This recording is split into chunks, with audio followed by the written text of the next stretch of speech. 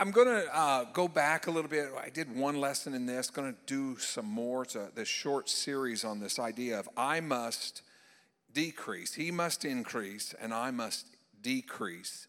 Again, we looked a few weeks ago at how big God is. We're going to ramp up just a little bit this evening, and then I'm going to do a little bit of a Bible study. When I get there, I'll explain a little bit more. God is more massive than our wildest imaginations, bigger than the biggest words we have to describe him, and he's doing just fine. He's doing just fine today, sustaining galaxies, holding every star in place. He doesn't even break a sweat doing that. God is constant. I want you to hear this. God has no dilemmas, no quandaries, no counselors, no shortages. He has no rivals. He has no fears. He has no worries. He's self-existent. He's self-contained, self-perpetuated, self-powered, and self-aware. He's God. He knows it. And he's really secure in being God. After an eternity of being God, he shows no signs of wear and tear. He has no needs, no flaws. God does whatever he wants. His purposes are a sure thing. There's no stopping him, no containing him, no refuting him. God is sovereign and is in control. God knows everything and about everything and everyone. He could start with Adam and name every man, woman, and child who has ever lived, describing every detail about each one of them. Nothing is hidden from him. He wrestles with no mysteries. He sees clearly and comprehends all he sees. He sits on an everlasting throne. His kingdom has no end.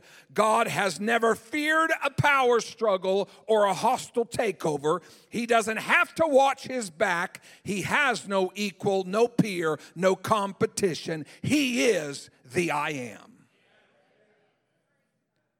We also looked at you and I are not the I am. We are tiny. We are microscopic. We are a momentary blip on the timeline of the universe. A seemingly undetectable alliance of dust particles held together by the breath of God. The sum of our days is like a vapor. The richest of us and the richest of the rich owns nothing. The strongest can be felled in one faltering heartbeat. We are fleeting mortals. We are frail. Why in the world are you doing that? You trying to make me feel small? No, I'm trying to help you embrace the reality that you are small. You are really, really small. But keep listening because the story doesn't end there. The great news, the unexplainable mystery, is that you and I are loved and prized by the God of all creation. Because he wanted to, he fashioned us in his own image, creating within us the capacity to know him. And if that's not enough, in spite of our foolishness and rebellious nature, God has pursued us with relentless passion and patience, fully expressing to us his great love by becoming like us and dying on the cross for us. So just a glimpse of his glory instantly resizes us to microscopic proportions. But God is not trying to deflate us. It is just the opposite of that. When we see how tiny we are, our self-worth and our God-worth can become one and the same as we are stunned with the reality that we have been made in His very likeness, and we are invited to know Him personally.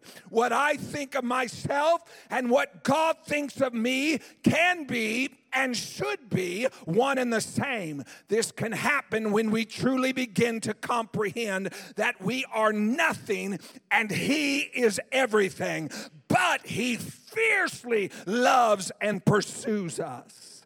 He is the I am, and I am the I am not. However, I am not, but He knows me. I am not, but He has pursued me with His love. I am not, but I've been purchased and redeemed by His very blood. I am not, but I am invited into His story. I am not, but I know the Creator of the universe. I am not, but I know the I am. You are small, but you can be on a first name basis with the great I am. 99.99999% of the people on earth have never heard of you. But God knows everything about you and calls you His own. What more could we possibly achieve on earth that is greater than what we already have? We are already friends of God. What greater prize or position could we hope to gain? What praise from another human being could eclipse the voice of the I am speaking to us by name? If we could fully grasp this concept, our mission here on earth would be so much clearer to us. And that simple mission is make Him known. Everything about Him, make Jesus known. Let everybody know Him. Let everybody be close to Him. What a way to live life. Entertaining every environment with the every intention to shine as little light on me as I can and to shine all the light I can on Jesus Christ, the great I am. I must decrease and He must increase. The Church of the Annunciation sits off a crowded, narrow street in the heart of Nazareth, the town where Jesus grew up. The church is so named this because this is where, in that little village, this is where the angel appeared to Mary and announced the miracle birth of Jesus. Inscribed, they tell me, in the fascia, the stone there of that church on the entrance are words in Latin, which I won't begin to even try to describe that, but something, something, something. But interpreted to our language and translated to our languages, and the Word became flesh and dwelt among us. Tonight, I'm going to take each word and we're going to do a little study about each word. I apologize at the very beginning if you think I'm stretching some of these just a little bit, but I think we can learn something from these simple words. The first word of "and the Word became flesh and dwelt among us" is the word "and." Quit running the aisles. And, yeah, that's the first word. It all started with a simple conjunction, just 3 characters of the alphabet. And the Word became flesh. In this verse, can I say and is not just a simple conjunction? And is a huge statement. It's God's way of saying all the stuff in the Old Testament up to now has been pretty amazing, right? And He's saying, well, fasten your seatbelts because a lot more is coming. He's saying, remember the power of God displayed at the Red Sea? The visible glory of God that descended over the temple? Remember Daniel and David and Rahab and Joshua and the other men and women of faith? They all performed wonderful wonders and great things were happening. But God is not finished. Messiah is coming, Messiah is here, and now God has so much more in store. All of the Old Testament, yes, and means there's even more to come. Even God's activity in my life, there is always an and.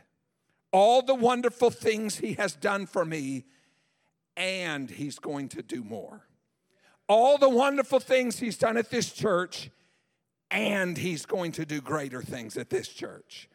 All the things, wonderful things He's done here on earth and recorded in the Old Testament, this verse tells us, and there's more to come. The second word, and the. From a conjunction to a definite article. From and to the. And the Word was made flesh. When God chose to do more, that's the and, He didn't just do something. He didn't just do anything. God did a very specific thing. God sent His Son, the living Word, into a frantic Bethlehem night in the form of a baby and in the streets of Nazareth in the frame of a little boy. And Jesus wasn't one of many sons.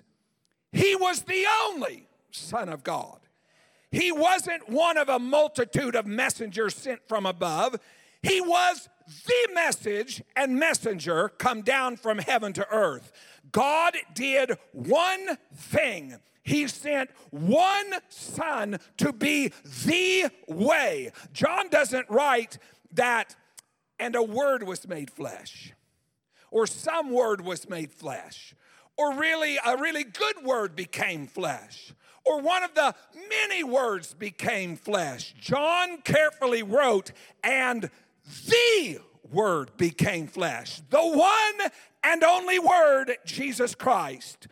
The was also about the uniqueness of the Christ, the full revelation of God to humankind. And the next word is word, capital W, the language of God. After 400 years of silence, God was talking again. Jesus was not just clever at crafting some words. He was the Word sent from God. In the end, that what mattered was not just embracing what Jesus was saying, but embracing the one who came to say those things. God manifest in the flesh, the Word from the beginning, and the Word became. Here we go. Became is a compound word, so it means it's comprised of two words. The word be and the word came.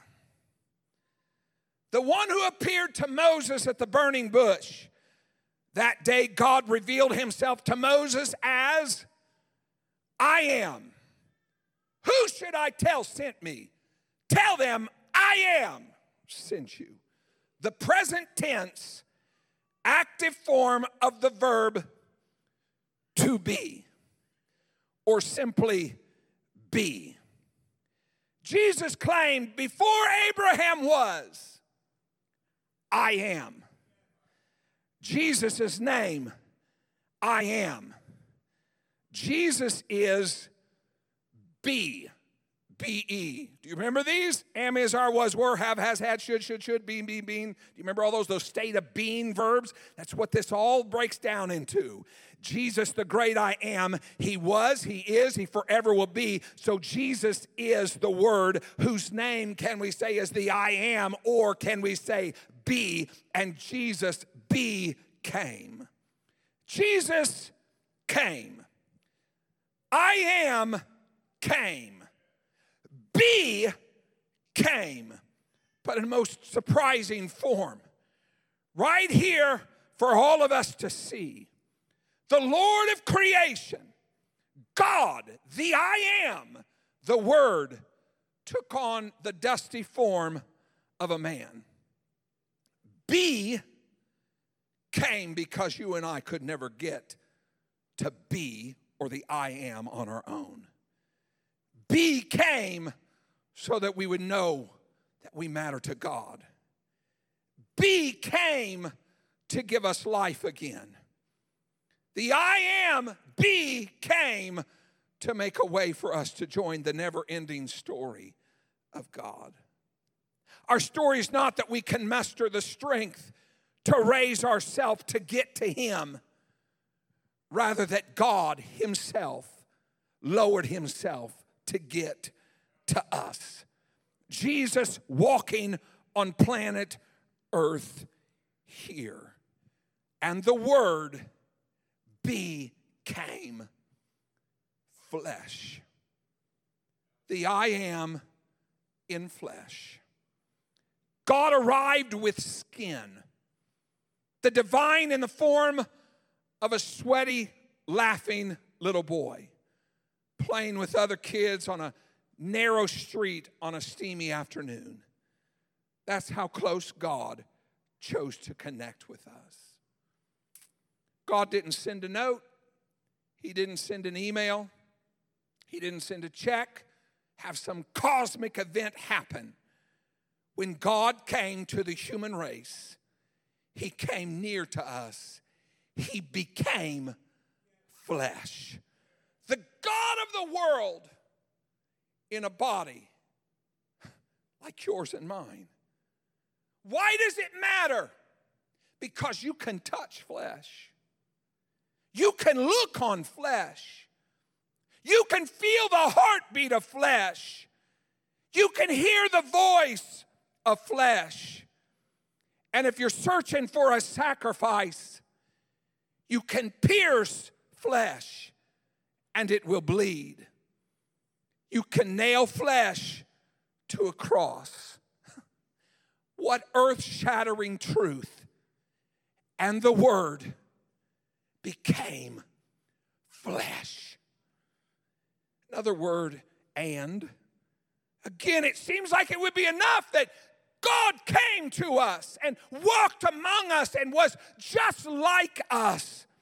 But even this short verse says, and again, after all He has done through eternity past and throughout the history of mankind and humankind, sent us a living, breathing message straight from the throne of God. But there's more. The Bible says, and the Word became flesh and dwelt.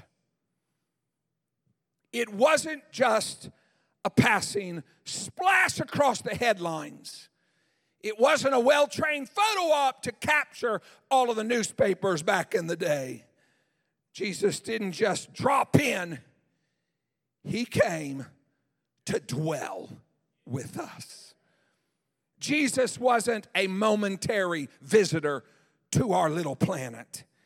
He was for 33 years a resident of earth.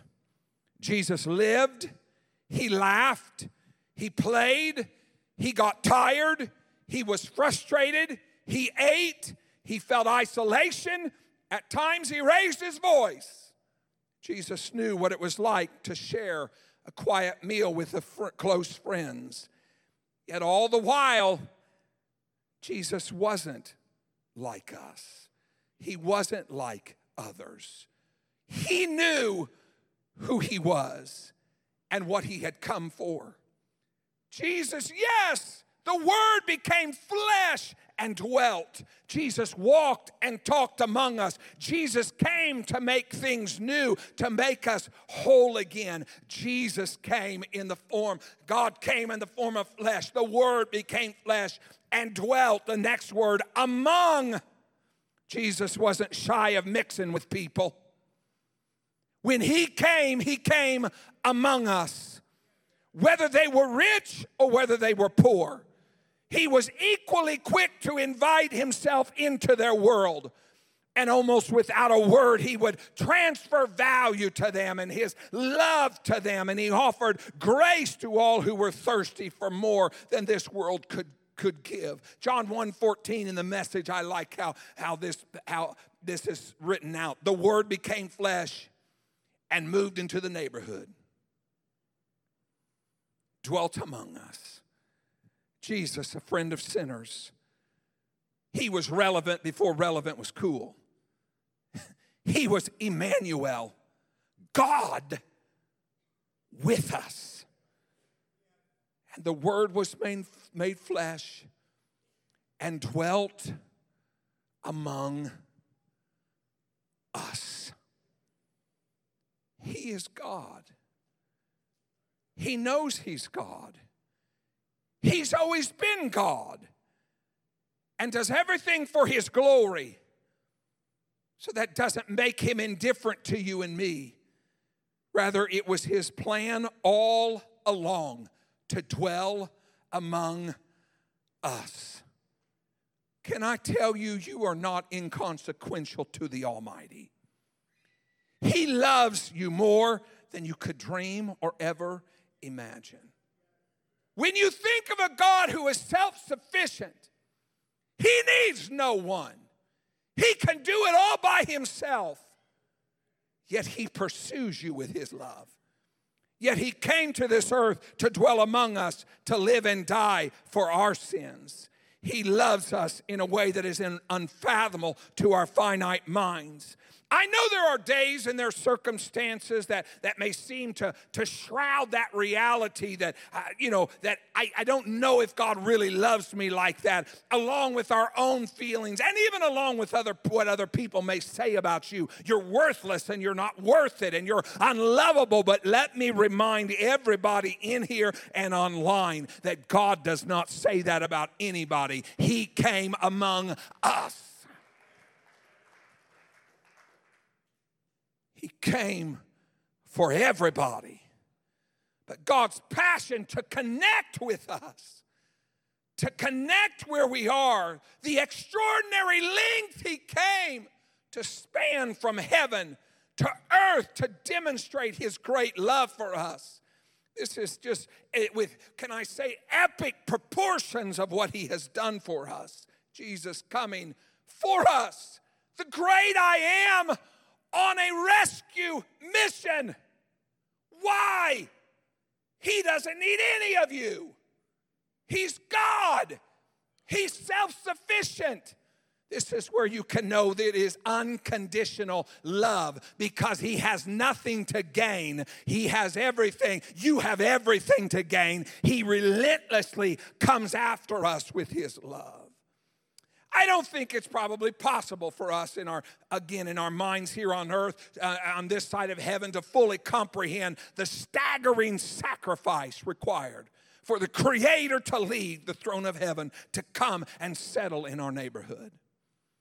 But just because we're small, just because we're a vapor, just because we're a blip in the great eternity of time, does not mean, and don't ever confuse it with the fact that you're insignificant to God. Because coming face to face with your humble estate does not void out the love that it took Him to truly care about you. Yes, we're little. Yes, we're small in the great cosmos of everything around here, but you are so intensely loved. The I Am thinks enough of you to organize a visit that changed everything and forever defines your worth. Scripture and history, again, I'll hit it one more time, bears out that God does all things for His glory, and if He does, then He saved you because He wanted to, and it's for His glory. He pursues you out of His love for His glory. What a great God. Sin doesn't make us bad. Sin makes us dead. And dead people can't travel 1 inch towards God. That's why Jesus' journey, again, is so stunning. Scripture says, God being rich in mercy, because of the great love which He loved us, even when we were dead in our trespasses, He made us alive together with Christ. But again, that's not all. The passage continues on. And He seated us with Him in the heavenly places in Christ Jesus. so that in the coming ages he might show the immeasurable riches of his grace in kindness towards us in Christ Jesus. The great God bridged the gulf to get to you. And I dare say, if you were the only one, he would have still bridged the great gulf to get to you. You are loved. You've been sent for. You are prized by the Almighty. You are his. You are chosen. You are the apple of his eye. You are made in his likeness. You're valuable. You're reachable. You're worth the gift of his life. And the Word was made flesh and dwelt among us.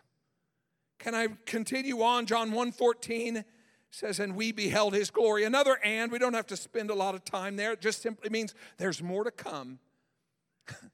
If that's not enough, that the great God who spoke the worlds into existence clothed himself in human flesh and came and moved into our neighborhood. If that's not enough, that he pursues us with his great love. If that wasn't enough, the Bible says, and we beheld his glory. Jesus Christ, the same yesterday, today, forever, the scripture bears out. He's still working and you're still his. Your story is not finished. There is more to come. And we beheld his glory. Again, the next word is we, and we, all of us again. You and me, each of us, nobody's excluded. The good and the bad of us. The rich and the poor of us. The uneducated and the educated of us. The old and the young of us. Every culture. Every creed, every skin tone, every race, every one of us. This message, this Jesus has such a broad reach. I can, on myself sometimes, I can discount people. Because I'm just not sure they're all that. And I can snub people if I'm not careful because I'm not real sure about that one or that one over there. But let me just say something about Jesus. If he can span the gulf from heaven to earth, he can span whatever gulf you think you're away from him to get to you. If I make my bed in hell, you're there. Take the wings of the morning, you're there. If I go, no matter where you are, God is there and relentlessly pursuing us because he loves every one of us. This message of Jesus, again, is for whosoever will. Sanctuary family. Whoever walks in this place, he died for them just like he did for you. Such were some of you. We can discount and snub and look the other way all we want to, but thank God somebody didn't do that to me. Thank God someone loved me. Thank God someone took me in. Thank God someone cared for me. If he does that, I think his body should do that also. We beheld his glory. Again, can I stretch this a little bit and use that thing, same as I did before? We beheld. 2 words, beheld. He was held. The I Am was held. What a mystery. The I Am came in a little baby and he was held by Mary and by humans. And what a beautiful picture of God coming to us. But can I also say that the great God of the universe holds us in his hands? What a picture of the God that outstretches the universe as a curtain. He takes his loving arms and envelops us in those also. He holds us close. Mary wrapped God's delivery in strips of cloth and held him, yes, but he came, the I Am came. For just a moment, we can now, for just a moment back then, they held him as a human, but now he holds us forever. Thank God he holds me. And we beheld his. Can we work on this a second? His is the counterpart to my. This little powerhouse word, I guess we could say it kind of takes us to the heart of the matter. The question becomes, who's going to take possession of our lives? We beheld His glory. Who's going to take possession of our destinies? Who's going to take possession of our everydays? Is today His or is today mine? I am His or I am mine. To behold His glory is to surrender everything to Him and His. Think of that. I am His. Do you believe that? If you believe that, then my struggles are His. I can cast my burdens on Him because He cares for me. If I am His, my future is His. If I am His, my reputation is His. If I am His, my needs are His. My hurts are His. My house is His. My job is His. My problems are His. If everything I have belongs to Him, then the good and the bad are His. And I promise you, He does a very good job of taking care of everything. It's when I say, I'll give my troubles to Him, but don't touch my future. I'll give my problems to Him, but don't touch who I am. We pick and choose of what belongs to Him. Can I say that everything has to belong to Him? He's a jealous God. He won't share. And He's God. And if we give it all to Him, remember a couple weeks ago when I said, He made the stars also. There are billions of stars, and the Bible simply gives 5 words to them. He spoke them. And you think He can't take care of you? You think He can't sustain you? You think He can't help in a time of need? It's how much am I holding on to myself? We beheld His glory. And can I say glory is kind of what we all want? At least it's what the sin nature wants. We're constantly wanting to be elevated, wanting to be recognized, wanting to be applauded, wanting to be noticed, wanting to be revered, wanting to be respected, wanting to be famous, wanting to be known, wanting to be rich, wanting to be important, all these words. And our flesh constantly is doing that and searching for those things. But when Jesus appears and revelation of who He is occurs, all of that can quickly end. If we have seen His glory, oh wow, there is no glory that compares to His glory. How can we possibly demand to push ourselves center stage when we have one glimpse of who He truly is and what He has done? Why would we want all eyes to train on us once we have laid our eyes truly on Jesus? Maybe that is some of our problem. Maybe we truly haven't seen Him. Maybe we don't truly know Him. We haven't been up close and personal with Him. Have you truly seen His glory? Have you been up close and personal to God? I say this song all the time, that song that says, but the things of this world will grow strangely dim in the light of His glory and grace. Houses don't seem so important when I compare them to Him.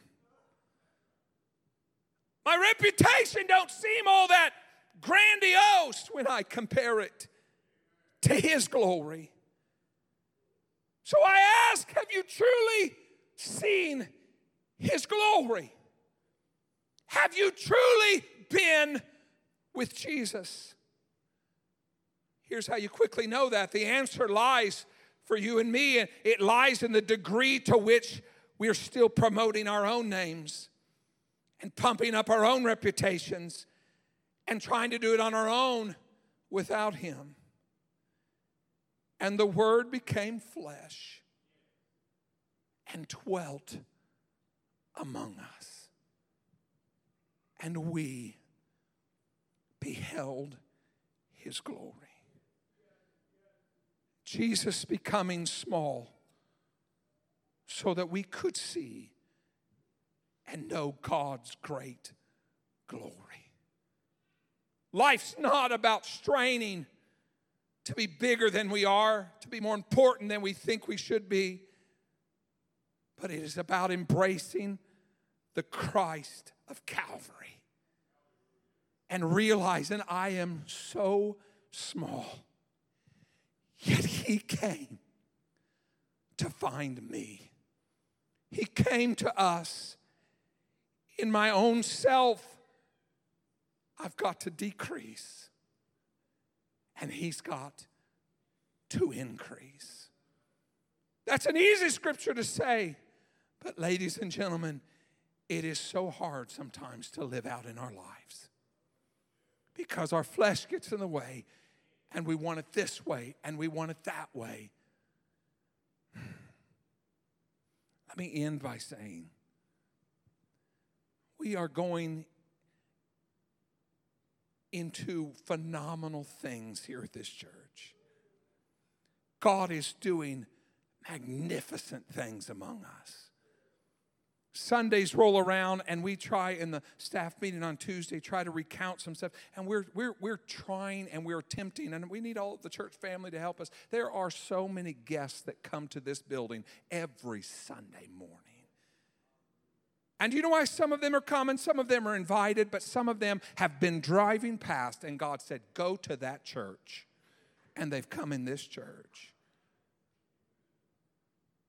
So what are we saying all that for? Because in this church, there will be people coming in here that don't look like you, don't smell like you, don't act like you, but this ain't about you. We have got to decrease so that He can increase. I want to be smack dab in the middle of what God is doing, but He will not share His glory with anybody else.